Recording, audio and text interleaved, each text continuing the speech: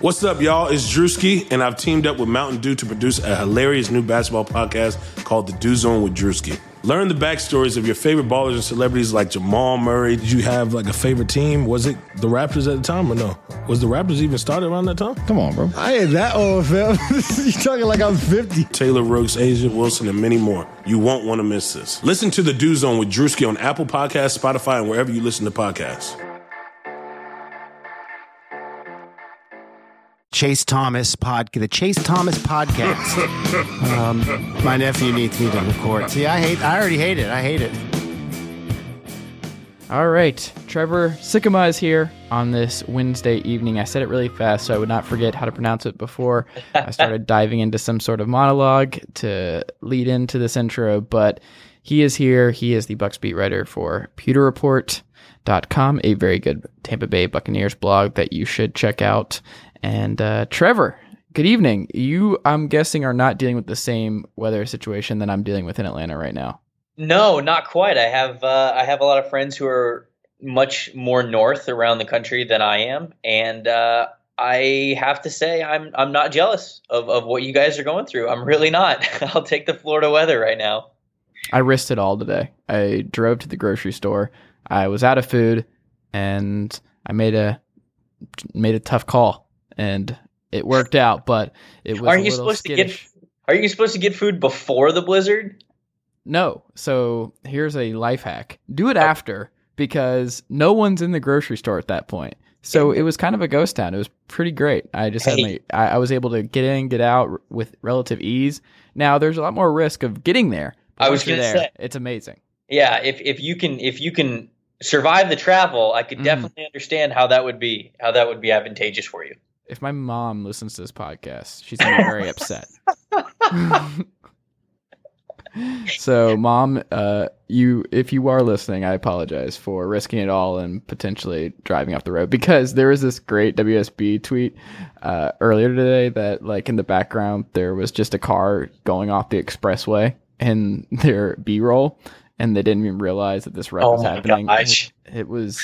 It's pretty nuts, but so Atlanta is going through their latest snow apocalypse, so that's fun. But you're covering the Shrine game, which Correct. I'm still not 100% certain what that actually is. I just know Quentin Flowers is involved. So what are you covering, and what actually is the Shrine game?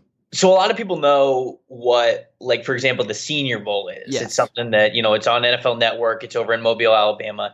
The Shrine game is like the minor league of the Senior Bowl. So, this is, and the NFL PA Bowl is like the minor league of the Shrine game, so there's these different all-star events that obviously don't get the coverage that the Senior Bowl does, but they exist because, you can't fit everybody at the Senior Bowl, and they know that too. So what they do is they set this kind of thing up. So you just get a chance to get a look at some different prospects, other guys who might have been worthy, who for whatever reason couldn't be at the Senior Bowl, but often is the case. Sometimes there will be some guys from this week, this Shrine week, who either play really well or coaches just want to see more of, who might get called up to the Senior Bowl, which is going on next week. So it's the same kind of thing. It's an all-star event. They split the guys up into East and West. They get some NFL coaching to them, and it's a way just for them to get in front of some teams, some scouts, get them to see some live reps instead of being at the Senior Bowl. So if you show out in this, you actually could get called up to the Senior Bowl.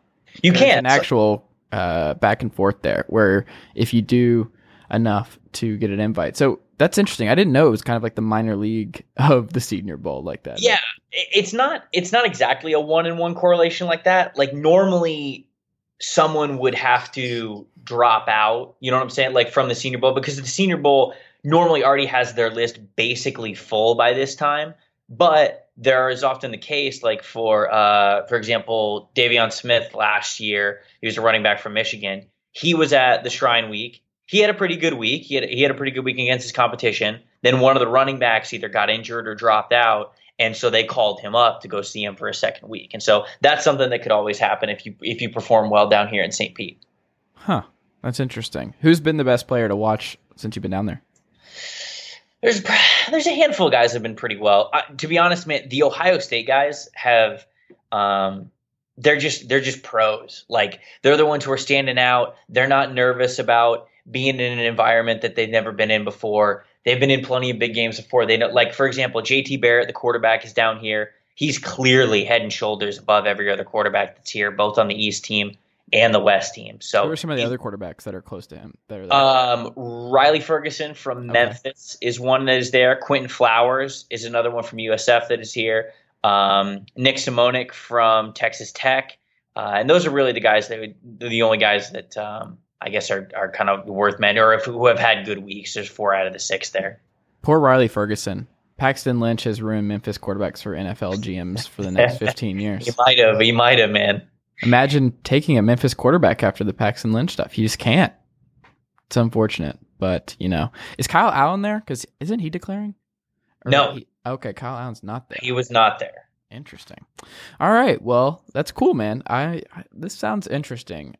Ethan, you should have got more into it. I'm telling you. Now the week's already over, so all you get tomorrow is just like the last day of practice. Now you're actually hyped up about it, man. You got to get ready for it next year. I mean, I'm never going to watch it. Don't get me wrong. Like, I'm not allocating any of my time to the Shrine game. I have too much to do that for me to just add in on my daily to-do list Shrine game coverage. I can't do it. I don't think I'd be able to go ahead and log that in. But I appreciate. Are you calling the things that I have to do not as important because I get to cover the Shrine game? Is that what you're trying to tell me, Chase? Why are you trying to get me in trouble, man? I'm just kidding, man. Yeah. Maybe one day. We got to get it up. But your biggest sell is JT Barrett, and I watch enough JT Barrett to know that I'm good. I've seen enough. He's been the quarterback at Ohio State for 7 years now. Yeah. I'm okay. That's true. It's true. I kind of thought, I knew exactly who JT Barrett was. I was kind of on the fence about him getting even drafted, but I do think that him being at this little all-star event here, clearly being better than his competition, it can only help. It can only help him in his case to get drafted. So he's not going to get drafted too high still just because of this week, but a good week is never a bad thing.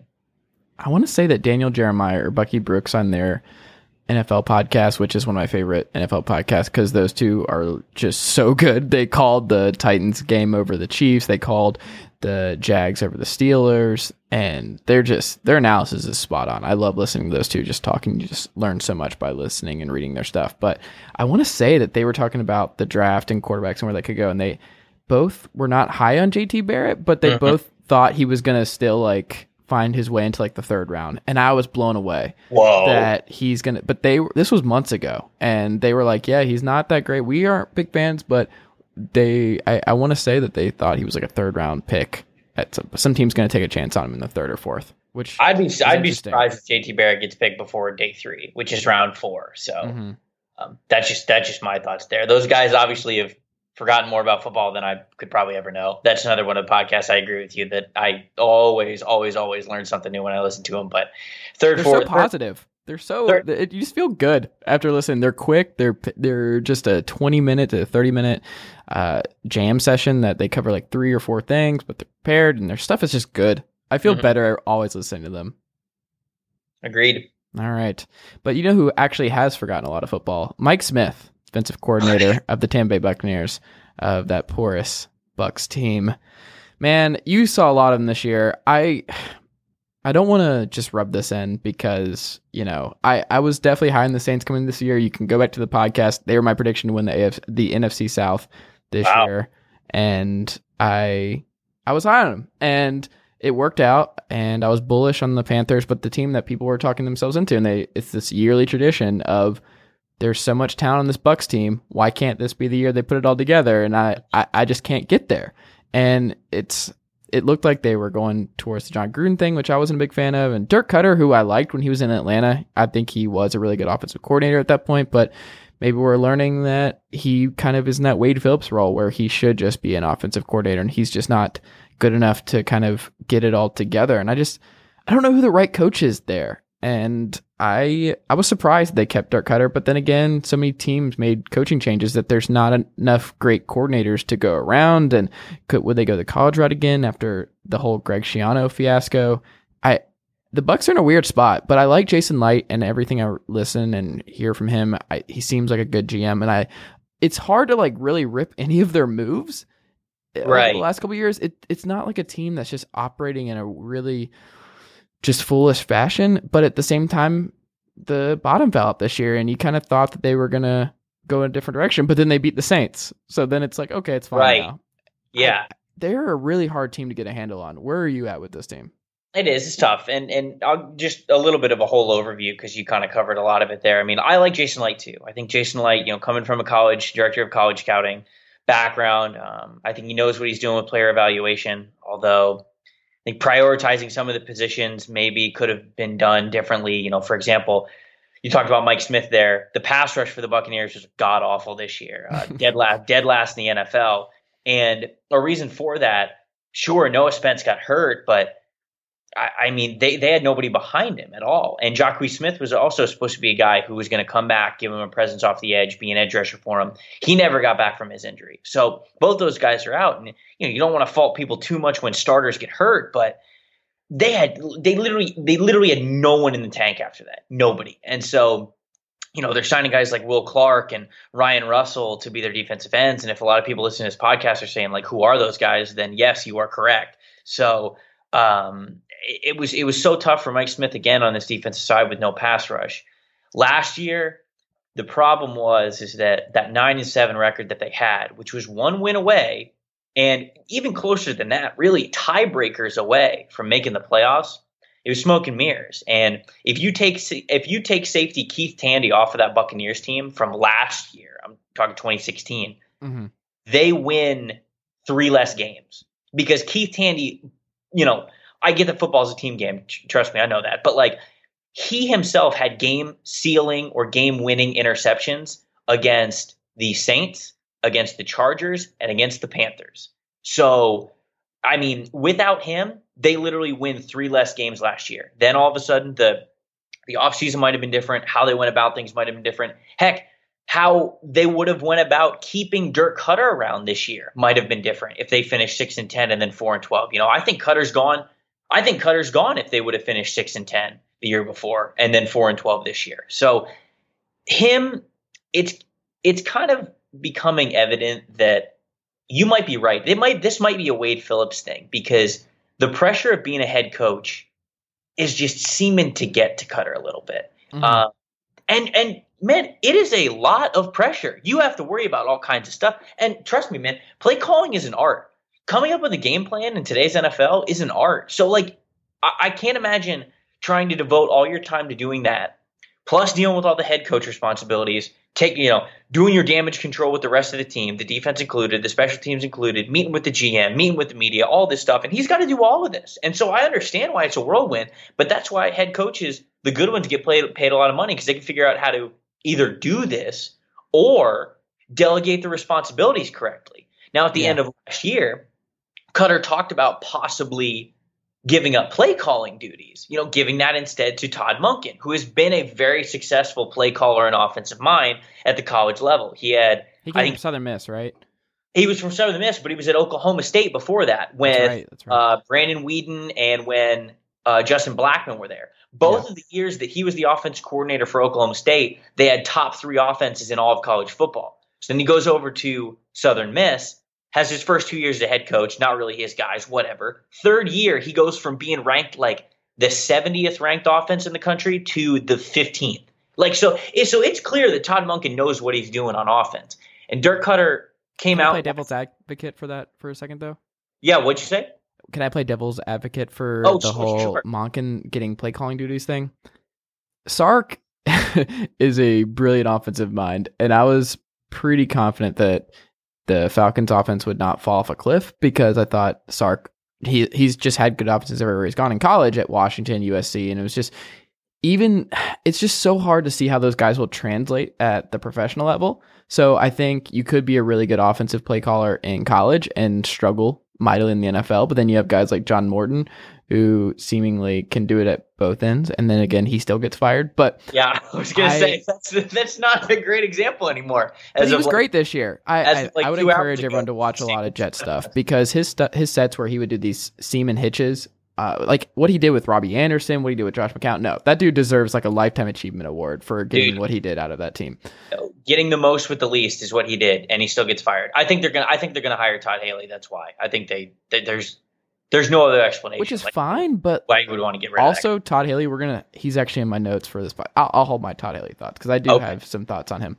But to go back to like Monken and stuff, it does feel like they're inching closer and closer to him getting the play calling duties, because isn't that just seemingly how this all works when a coach is kind of nearing the hot seat? Things aren't working out that well, especially with the offense, and you have this franchise quarterback in Jameis Winston who really needs to put it all together, and they do the whole flip the script thing where it's like kind of like Andy Reid passes it to Nagy, and you could see the same situation, or McCarthy when the Packers were struggling offensively that brief amount of time a couple years ago, he delegated play calling duties. And you see this with coaches who get desperate, the offensive minded coaches, they just to shake something up. And if the Bucs get off to a lackluster start next year, it seems like Monken's in good shape to get play calling duties. But my thing with guys like Cutter, if you make him the coach of the Packers next year, they probably still win, 10, 11 games if Aaron Rodgers is healthy for 16 games. It's so hard to figure out guys like Cutter and McCarthy. Like, I'm not certain he is like such a step down from someone like McCarthy. I'm not sure, because they're the Belichick's of the world. But then there are like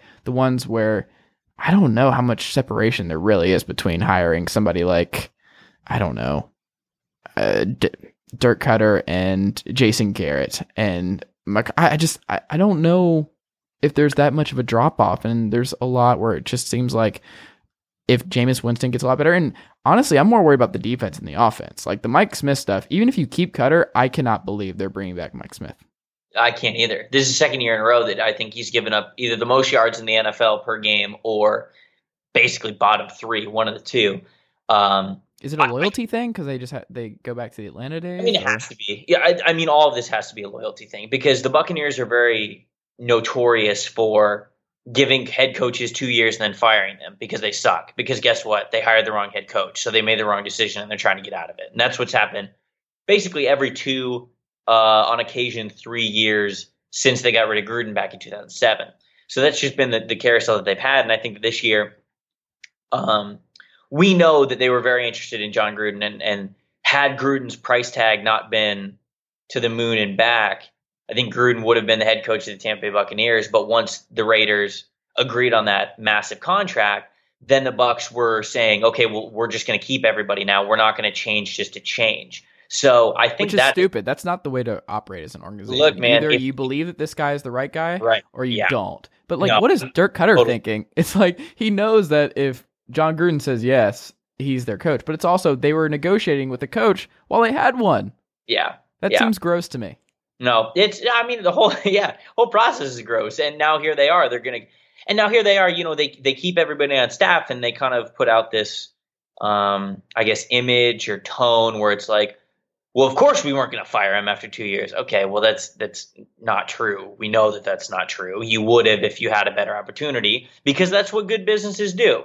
And that's what this business is no exception. So, but just going back to the play calling thing real quick about him possibly giving it up to Monken at some point during this year.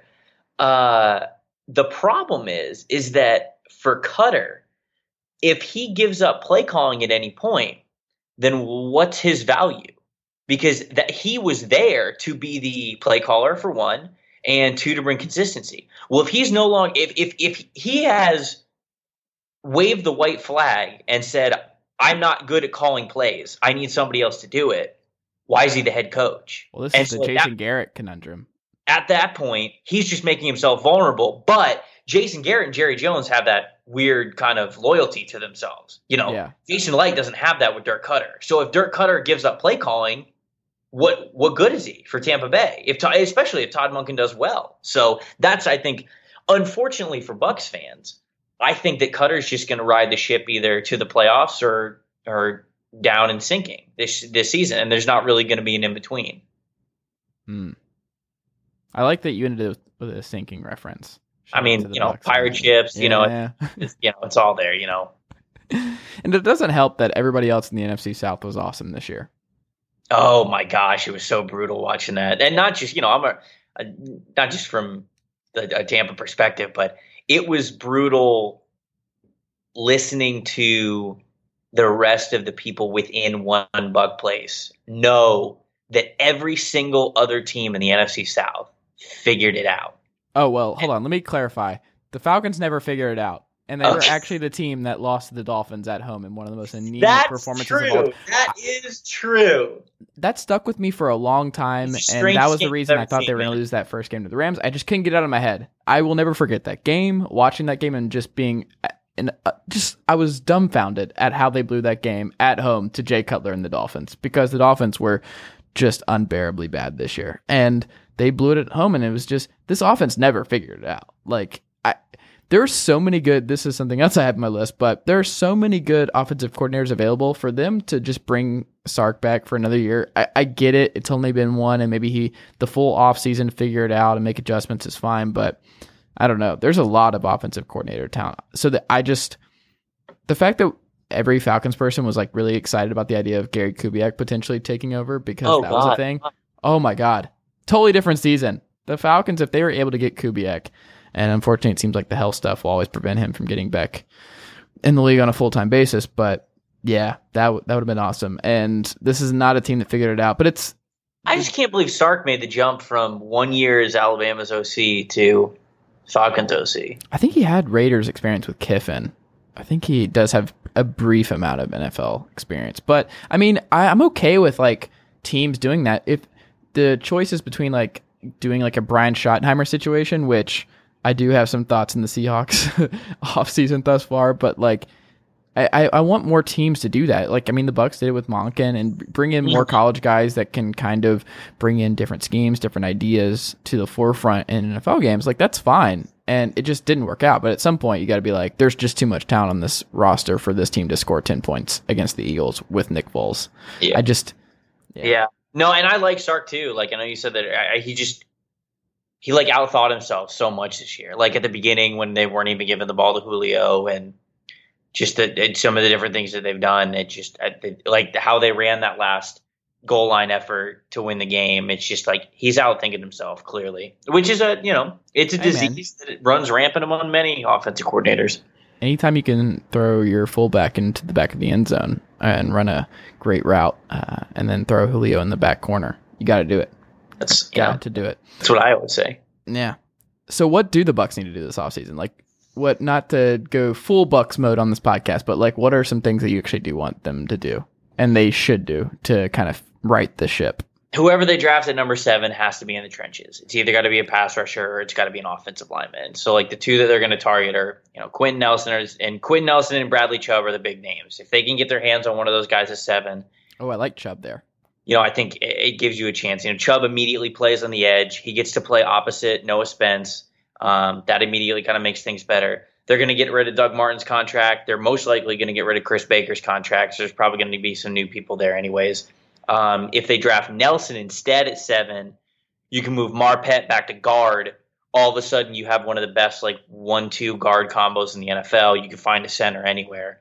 And then the offensive line gets a lot better, so the offense obviously is able to. Because remember, the Bucs had plenty of opportunities even to win games late, whether it was because Nick Folk was on the team at the beginning of the year blowing kicks, or Jameis Winston's arm was hurt, or the defense was letting him down, whatever.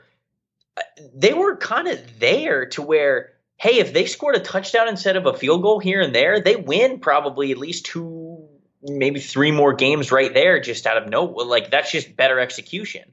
So that's kind of what I think they have to do. Not sure how much they can do in free agency because Ziggy Ansah's not really going to hit the market. Demarcus Lawrence isn't really going to hit the market. So then there's not really a pass rusher that you can get. Offensive linemen don't really hit the market that much either. They're going to have to sign Mike Evans at some point. They're going to have to sign Jameis Winston the year after. So they got to be careful with that too. So do they have to sign Jameis Winston though? Well, to be determined. As of right now, they're planning on fully resigning Jameis Winston, but we have plenty of time to see if that's going to be worth that or not. Yeah, I don't know. We'll see. It's hard to move on from guys like that, especially him going number 1 overall. But I think crazier things have happened, and if they don't get in the playoffs by that time, they have to make that. Oh Lord, yeah, no, they have to make the playoffs within the next 2 years, or they're going to blow this whole thing up, all of it. Mm. And when I say all of it, I mean the GM, the head coach, perhaps the quarterback, likely Gerald McCoy. if they don't make the playoffs in the next 2 years, this is going to be a completely different Buccaneers team 3 years later. What were some of your favorite games this weekend? What was this weekend? Why am I blanking on this? Well, there was the Vikings play, Stephon Diggs with. Oh, right, obviously. I don't know what. Hey, NFL happened this weekend. I should probably. It did. No, I mean the Vikings play was crazy, and that was that, and then the Jaguars game I was fully invested in because I think the Jaguars is the best game of the weekend. Do you agree with that? I feel like I was crazy for thinking that, but I was way more invested in that game. You can't say that because of the way the Vikings game ended. Like I literally won't let you say that it was the best game of the weekend, but it was the second best game of the weekend, and it was a really good game of the weekend. So I have a bunch of friends who are hardcore Jaguars fans, and when the Jaguars hosted the Bills a week ago, I actually went up and got to tailgate with them and got to go to that Bills playoff game. And those people love their sports and they love their Jaguars, and so it makes me happy to see them finally get to root for a winner because that Jags team has been bad for so long. So it's gonna be fun seeing them get to go against the Patriots and at least get the shot against it. So I have no idea how it's going to go. I certainly hope the Jaguars win, but we will see. Is this a strong take? You can be the arbiter here whether or not this is. Okay. I think the winner of the Jaguars Patriots game is winning the Super Bowl. 100% chance. Like I will be absolutely for it. I may end up canceling this podcast if the Vikings or the Eagles win the Super Bowl. I don't think the Eagles are going to win the Super Bowl because I don't think they're going to be the Vikings. Nick Foles is not winning 3 games in a row in the playoffs. No. It's not happening. But also, guess how many teams have won the Super Bowl when they hosted? Or even gotten to the Super Bowl when they've hosted? I see. How many? Do you know? 0. No team has ever gotten to the Super Bowl and hosted it? Yep. Yeah, I mean, that would make sense. That's an incredible feat.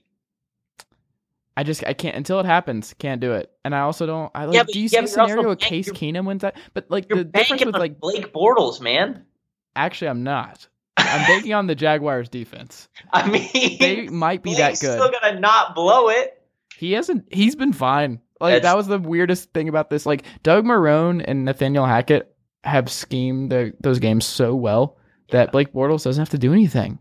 Like that fullback touchdown that they had where the Steelers were completely baffled that Blake Bortles found him over the middle and he was wide open. It's just stuff like that where I'm like, Bortles can do that. He can do those little basic touch passes. He's doing those 5-yard outs. He had a good bomb, like a 48-yard bomb. I think it was to Keelan Cole. It was like his first playoff catch of the year. And just, he has his moments. And when I don't know, man, it's starting, like, this is not a unique opinion, but it is starting to really remind me of the Ravens from a couple years ago. That's fair. Okay, look, if the Jaguars win, I don't think it's that hot of a take to say they win the Super Bowl. Yeah, I would pick them to win. If the Patriots win, though, and it's Patriots-Vikings, I'm taking the Vikings. Oh, no. Tom Brady loses to Case Keenum, and that's it. Like, he retires that night, and he's just like, he throws his hands up and just no. But then again, Case Keenum, I think, is better right now than Peyton Manning was when he won the Super Bowl a couple years ago. Oh, no question. Question. You might be. That's wow. We're gonna make so many Broncos and Colts fans and my family who. If Broncos fans don't know that Peyton Manning was bad when he won that last ring, then they gotta wake up. They still got the ring. What does it matter? Just call him bad. Just call him what it is. Still amazing. What a feat. But I don't know. I'm really confident in the Jaguars, which is crazy. But that defense and just Calais Campbell's awesome. Jalen Ramsey and AJ Bouye are so confident. And like, I love that Bouye was so upset about giving up that touchdown to AB that it was his first one he'd given up all year. And they're so good. And I think they're able to do things where like he just has these checkdowns. TJ Yeldon out of the backfield. TJ Yeldon's alive now. And he gets these 40-yard scampers when they need to. And I think Leonard Fournette's awesome. I think Doug Marrone's a really good coach too. But I don't know. I think Marrone or Belichick is going to be hoisting the trophy at the end of the year. It's one of the two. That's fair. Yeah. Sorry. I love the Vikings fans. Love the Eagles fans, I guess. And, I can't do it. But I do think the Eagles are winning. But we'll get there. But yeah, so I want to quickly go through a couple other things before we get into these two games. So there have been a lot of surprising, we touched on this a little bit, like offensive coordinator firings this offseason. Like John Morton, and apparently the rumor is that the Jets were hoping that another team would like go after him, like kind of the Raiders situation where I would saw hire him. And then they fired him because no one would like basically like acquire him essentially, which is very odd to me. And now like the rumor is like, if it's Jeremy Bates, their replacement, then the Jets are in real trouble. But it doesn't look like it looks like Todd Haley is the favorite, like you mentioned. But Todd Haley got let go. And I never watched the Steelers this year thinking, Todd Haley's the problem here. I just no. Look, somebody had said like during the Jaguars game when they were playing the Jags, somebody flashed up the stat and it was like Leonard Fournette has 4 touchdowns in Pittsburgh and Le'Veon Bell has 4 touchdowns in Pittsburgh, or rushing touchdowns. Sorry, like over the entire year.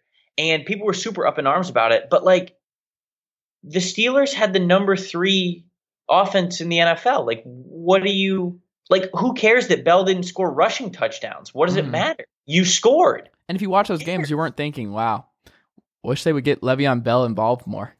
I mean, like, don't get me wrong. I read plenty of those tweets. But at the end of the day, the Steelers put up a crap ton of points this year. So what exactly are you mad about? I don't understand it. I would have thought that there'd be more issue with the defense and how the defense can stop the run against the Jaguars under any circumstances. Maybe that part of that is Shazier going out obviously played a role in their season. Sure. I don't know. It was more of a defensive thing. I would be more worried about Tomlin and Keith Butler than I was Todd Haley. And it seems like it was more of like a personality issue because Todd Haley, by all accounts, doesn't seem to be on like the best of terms with Roethlisberger. That's what. But then again, it's like, how many more years does Roethlisberger have? Are we sure he's coming back next year? We're gonna go like he said he wants to now play 2 to 3 more years, which seems insane to me. But either way, I'd be looking to draft his replacement in the next year or two. And they were flirting with Mahomes and stuff like that. Like, I don't know. I think they got the quarterback early. So, but then you have so many other offensive coordinator options, which is also why I'm so annoyed by what the Seahawks did. Is like, Chudzinski is now available, who I still think is a really good offensive mind. Not sure he's a good head coach, but good offensive coordinator. Like, he did a lot with Jacoby Brissett this year, and the Colts offense was actually kind of feisty. Jim Bob Cooter, now available because the Lions are going with Patricia, and he's not going to keep Cooter. Mike McCoy, who I think is really good, and I think Peyton Manning like had glowing remarks about him as like one of the best play callers ever played for, and that kind of thing. Like, there's so much talent there, and that's why the Sark stuff is so weird to me. Is like, a lot of teams are just moving on from really smart offensive minds. And then I'm actually really annoyed that Brian Schottenheimer is the offensive coordinator for the Seahawks. Can I? All right. I'm not even going to bleep this. It's a fucking atrocity.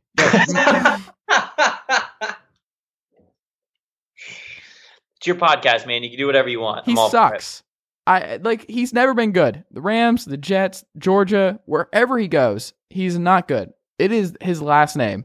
And unfortunately, I've burned the bridge, so he'll never be on this podcast. But he should not be getting the offensive coordinator job in Seattle. And I am more than willing to eat crow if I'm wrong on this. But the fact that he and Marty Morningweg are still offensive coordinators in this league, and then there are guys like Morton, Haley, McCoy, Bevel, Chud, Cooter, everybody like that are all available. I can't get behind. And Norv Turner getting rehired. Like, what is happening? Yeah, Norv Turner getting hired it's the same thing. Like, him and Olsen are the same coaching tree. So like, what is it?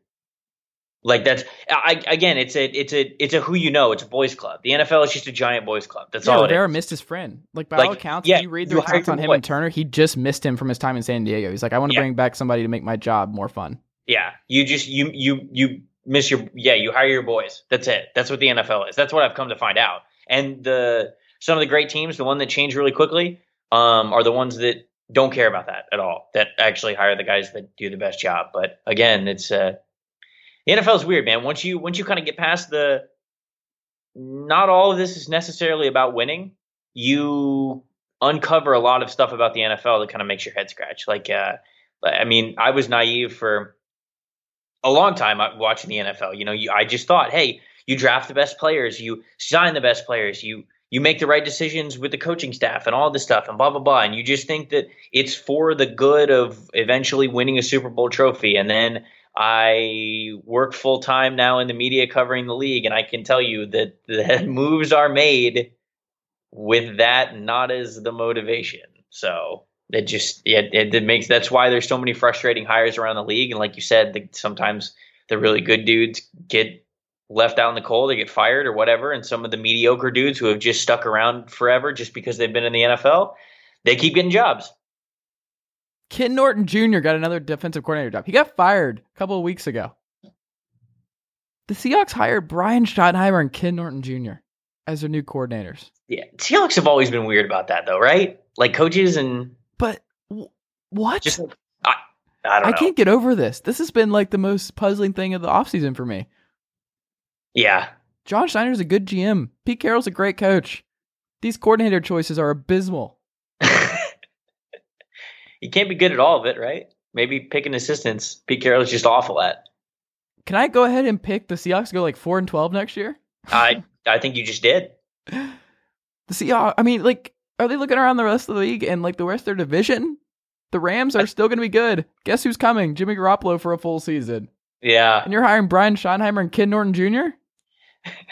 I love the passion here, dude. I love it.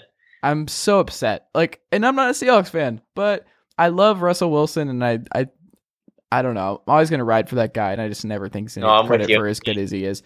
But like, he was in my MVP talks this year. Yeah, and I think he did a lot for this team. Would the Seahawks really be the same if it wasn't Russell Wilson running for his life, making up for terrible decisions that the Seahawks front office has made to try to surround him with talent?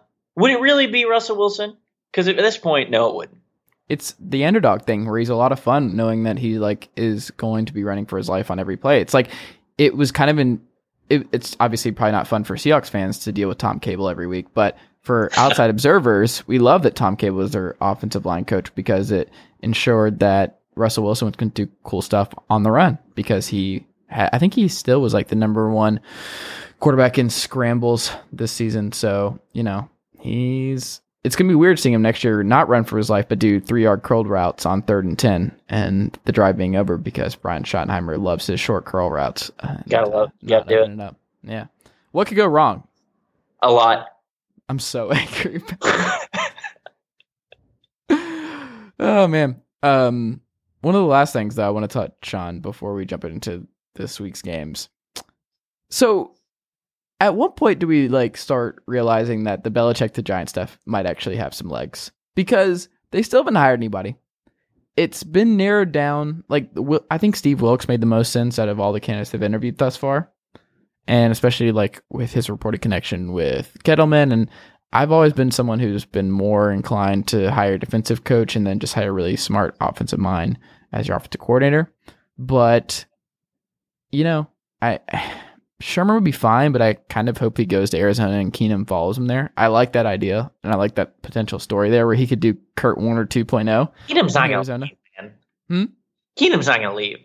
He has to leave. You're not paying him if you're Minnesota. Oh, Minnesota's totally paying him. Oh, no. Minnesota, what? Oh, what are they going to do? You can't start Sam Bradford, and Teddy Bridgewater has one leg. Here's a take. You ready for another take? Okay. You let them all go. Draft a new quarterback in round 1. What, are you drafting Lamar Jackson? Who are you getting? I don't know. You're not. I'm not going in. I'm gonna keep one of them as just someone to see what happens for the first couple games. But it's not Keenum. I'm not paying Keenum multiple years. That's just no. It's happening. I'm just letting you know. There's no way. Spielman, you think he's gonna lock Keenum up for 3 to 4 years? I bet he gives Keenum a 3-year deal. Yeah. Keenum's a great story. Don't get me wrong. I love Case Keenum. He seems like a great dude. That I bet Keenum with gets him a big 3-year deal with Minnesota. No. I mean, Bridgewater's going to be interesting what they do with him because I think Bradford, who just was reported to have just a bad knee a couple months ago and something where it was there's nothing you can get fixed here. It's just, this is just the situation that you're in. Yeah.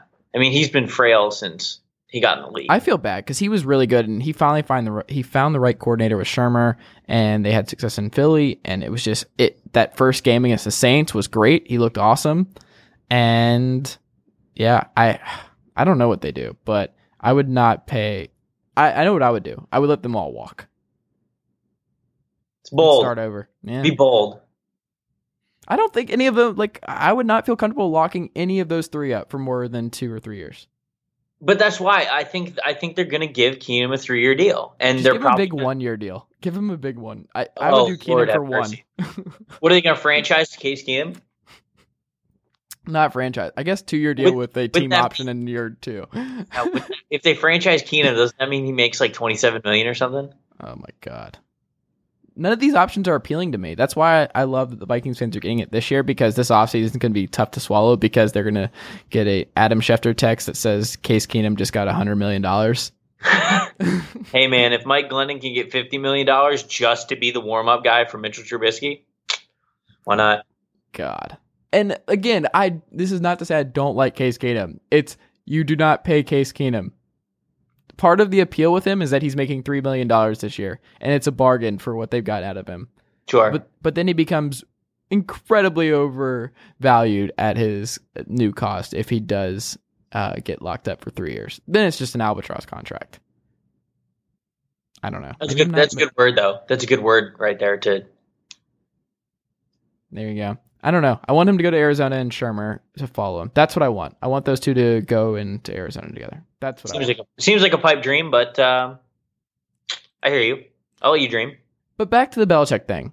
The fact that they still haven't hired anybody, it doesn't seem like it seems like Shermer is the favorite, but that still just doesn't feel like a Dave Gettleman hire. And the longer this goes. So how are they going to get him though? Like, you got to give something up, right?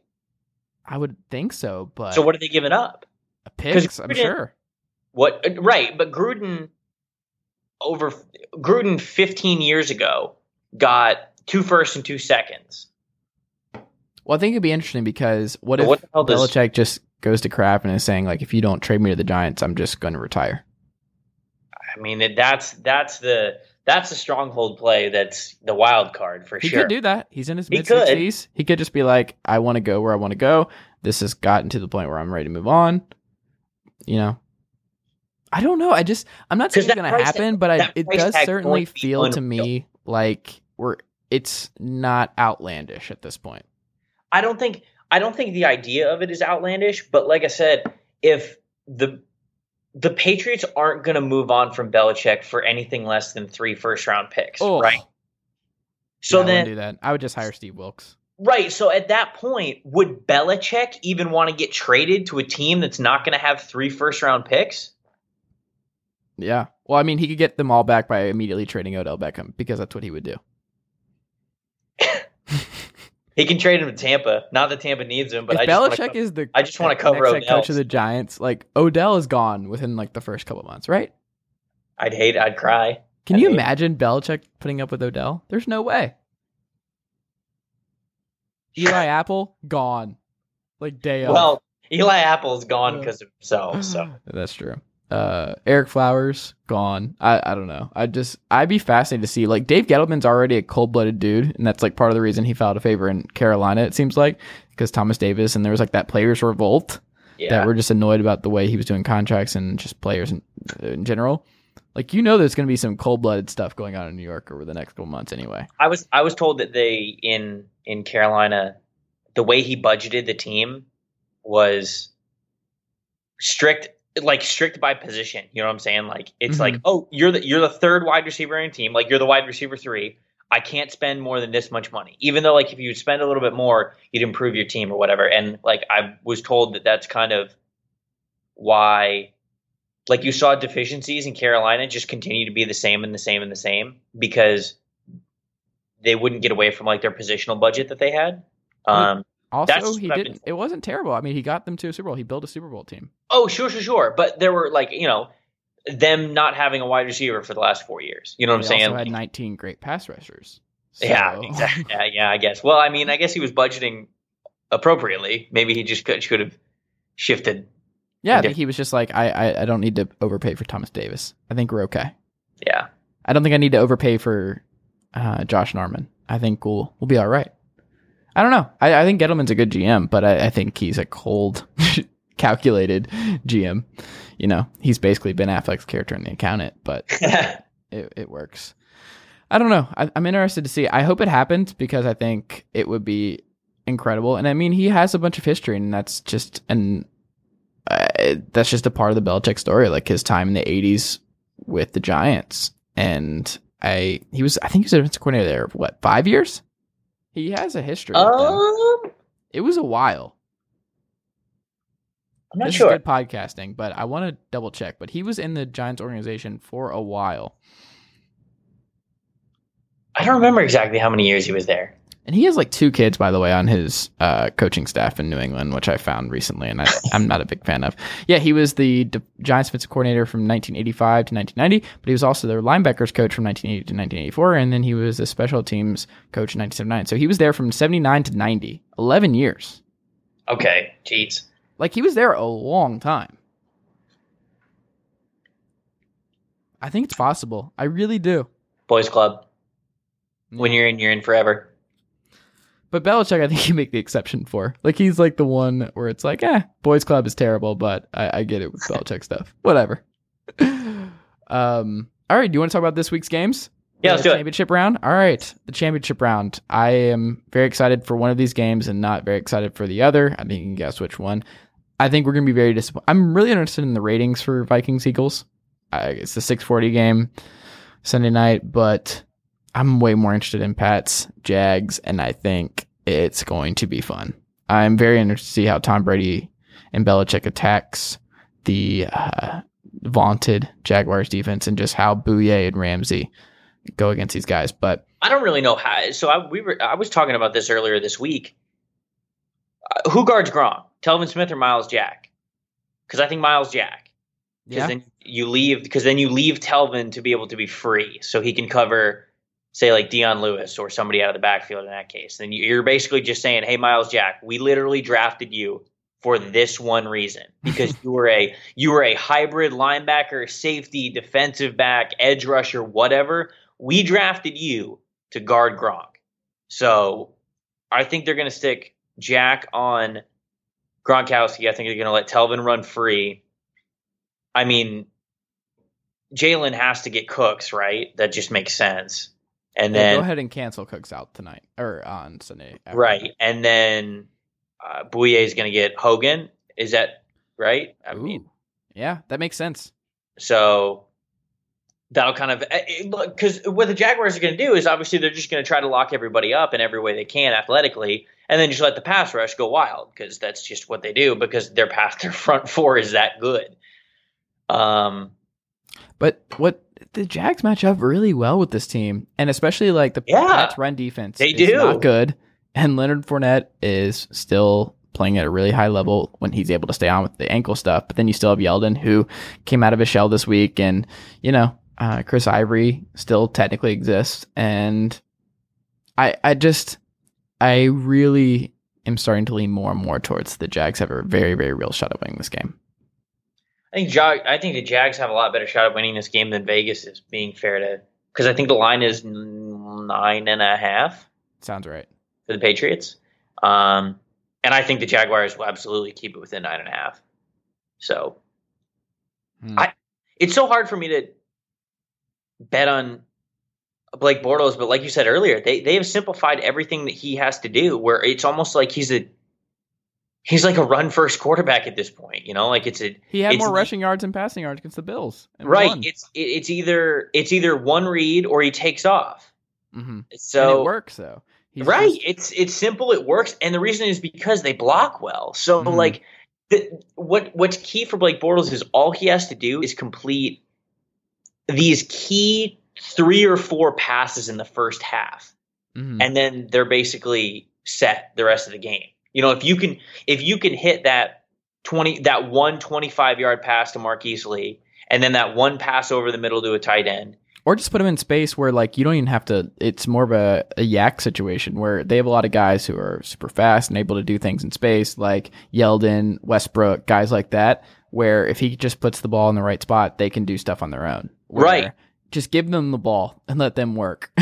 Take it out of your hands, but then again, that was a really great throw to Cole, and I encourage everyone to look at it because he has his moments. It was a 48-yard bomb, and Keelan Cole has been really good for them. And I mean, they don't have Allen Robinson, obviously, which sucks, but he does enough, and I think it's enough to beat the Pats this week. I've been going back and forth with my pick this week for this game.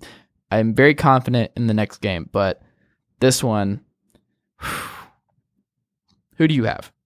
And then I'll go. I'll go based on like where you're at, and then I'll be certain about where I'm going to go finally. I would pick the Jaguars to win the game. Okay. You would, or are you going to go ahead and put your name on it? No, I'm picking the Jaguars to win the game. And the reason why I am is because of the thing that you said earlier and the thing that we went over. This team matches up with the Patriots really, really well. And a lot of people that I know that I'm friends with who are just tired of Brady or tired of the Patriots winning it all the time, blah, blah, blah. They really wanted to see the Steelers win because they're like, the Steelers have the best chance of beating the Patriots. I'm like, no, they don't. The Patriots know that they can beat the Steelers. They outscore the Steelers all the time. Like, it's just going to be another shootout that Tom Brady comes out on top of if it was going to be Steelers-Patriots. We all know that. This is a wild card. This we have no idea. This defense is the best defense that Tom Brady has faced this year, bar none. And it's the one that cancels out so many – because the Patriots, people always ask me, like, oh, how do they do it? How do they have this kind of success for so long? It's because the Patriots, they don't necessarily have, like, the greatest players at every spot, but they have mismatched players everywhere. You know, like Deion Lewis on almost any linebacker in the NFL, it's a win for Deion Lewis. Gronkowski against almost any linebacker in the NFL, safety, whatever you want to call it, it's an automatic win for Gronkowski. Same thing with Cooks and his speed going vertically. Same thing with Danny Amendola or whatever, like in the middle, whoever it is or Julian Edelman, you know, before when he's healthy, they just have mismatched players. The Jaguars, more than any defense I've seen this year in the NFL, has the exact personnel to basically take away every mismatch you should want and at least level that playing field. Not sometimes, you know, Jalen Ramsey can blanket a guy, but like, if you can even level a playing field with a normal mismatch guy on a mismatch offense, you have a chance. And then at that point, we're just talking about, can Blake Bortles play mistake-free football, and can he hit those 2-3 passes that he needs to hit to open up the offense to where he can be able to run and Leonard Fournette can be able to run. And if they can do that, dude, they scored 45 points last week. They could beat the Patriots. I'm taking them. Okay, I'm taking the Patriots. I can't do this. I really would not be shocked at all if the Jags would win, and you made a lot of great points. And I'm very nervous about the run defense. I'm very nervous about how Tom Brady's going to react against this defense because I think he's going to get hit a lot. Now we got the whole hand situation that he's dealing with, throwing hand and all that. But a situation where Belichick and Tom Brady are looking at the Final Four and they see Nick Foles, Case Keenum, and Blake Bortles. I just can't get my head around anyone but Tom Brady and Bill Belichick not winning that. And I'm going to stick to my guns. And if I go down with the Brady-Belichick ship this year, then so be it. But it's a noble ship, but yeah, I have them winning. I think we're getting a rematch of Eagles-Pats from a decade and a half ago. I can't believe that was already 14 years ago. Yeah. And fun fact, according to 538, the Patriots had the easiest road to the Super Bowl since the 2004 Philadelphia Eagles. I feel like the Patriots have the easiest road like every year, man. But that's because their division is so terrible. So, well, not even just their division, their conference has just been bad. It's just they've really only had to deal with a sporadic Steelers team, and then with Peyton Manning gone, it's just the Steelers, like the AFC's been good in years past, but like the AFC. Is it the AFC East? Yeah, it's the AFC East has like always been bad. So like the Patriots, basically, it's like 5 wins guaranteed, most likely 6. So it's like their road, that number always gets skewed because their road is so easy. Wait, you're going with the Eagles? So you're picking the Eagles in the other game? I am picking the Eagles. Okay, we're going opposites. This is good. Because I'm going with the Vikings. All right, you're predicting the first time a team has hosted the Super Bowl in their city. You're thinking it's happening for the first time with Case Keenum and the Vikings. Records and streaks exist only to fall. Yes. Sure. That is true. I'm the kind of person, I'll just tell you this. When I gamble, I love to play roulette, and I don't get super complicated with how I bet. Sometimes I do, but normally I'm just kind of either like an odds or evens or a red or black kind of a guy. And I'm always the person who bets the turn on a streak. Like if it's 5 black spins in a row, I'm betting red on the 6th one. or like that's just how I bet. So it makes sense that I just automatically have in my head, yeah, so what that it's Brady and Belichick? The Jaguars will dethrone them. Yeah, so what that no one's ever hosted a Super Bowl before? It'll happen this year. So that's probably why I'm thinking that. Okay. Just a little background into how my mind works, I guess. Still not enough for me, man. I don't think. I like the fact that we're disagreeing on both games. Okay. Who do you feel more confident about, the Jags or the Vikings? Vikings. Interesting. So what about the mismatch that you're looking at that really actually makes you think that the Vikings are a really good matchup for the Eagles? I just don't know. I don't know if it's as much as mismatch because I love the roster on both teams. I thought J.J. ran better than I've seen him run all year, basically like last game. And if he's running like that, man, this game is going to be tough, and they're going to make it really tough on Minnesota. But I just don't trust Nick Foles. I don't know if he's going to be able to make the throws that I think that they need to win the game. That first drive he had against the Falcons was embarrassing. He was missing like 2-yard outs and he was awful. I don't trust him, man. But then he was fine. The second half, he was fine. But I still think that like had the Falcons actually called a better game, even just to close things out, they're the ones we're talking about. Well, it's also like the fumbles that went. I think the Eagles fumbled 4 times and only lost the ball twice. Those are the kind of things that just kill you. And they had a field goal when they should have had a touchdown on one drive where they got a turnover. It was a fumble. I think it was the first drive of the Eagles game, and they ended up only getting a field goal out. But anyway, there's enough talent on this Eagles team where I like them at home, and I like them to win in this ugly slugfest. I think this game can be like 20 to like 13. It's not going to be as fun as Saints, Vikings, and Falcons, Eagles. I'll go ahead and say that. People are going to be... This is a bad matchup for the NFL. Like, if Carson Wentz was healthy, I think this is a really fun... Oh, if Carson Wentz was healthy, I'm picking the Eagles. Yeah. So. But he's not. He is not. But I still think Nick Foles gets to the Super Bowl with this team. The NFL's not... They cannot be happy about Case Keenum or Nick Foles being in the Super Bowl, right? No. It's like the NBA when the Pistons made it, and just the Spurs Pistons series from a couple years ago. It's just, this is not what they want. They do not want their Final Four to feature Blake Bortles, Case Keenum, and Nick Foles. This was not the plan. But that's where they're at. That's where we are. All right, man. Well, we both disagree, and I feel pretty good about it. So I will tweet at you after both games and remind you that I had the Pats-Eagles Super Bowl rematch in if the Vikings are the first team in. I love that you picked 2 underdogs. That's the best. Or I guess the Vikings are favored. So you picked 2 road teams to win the championship games, which I'm not sure. Has that happened? I'm going to go and look after this. No, the Vikings. Yeah. I don't know. Sure.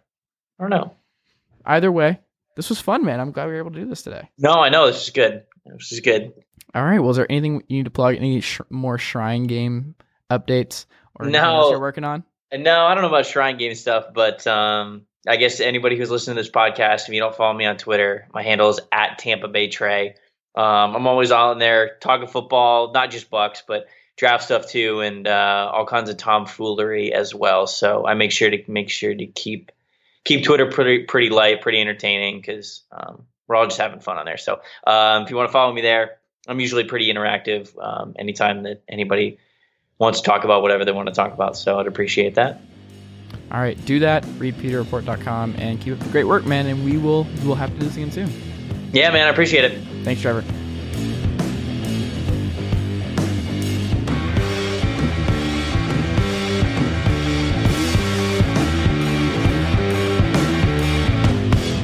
Sugar Ray Leonard, Roberto Duran, Marvelous Marvin Hagler, and Thomas Hearns.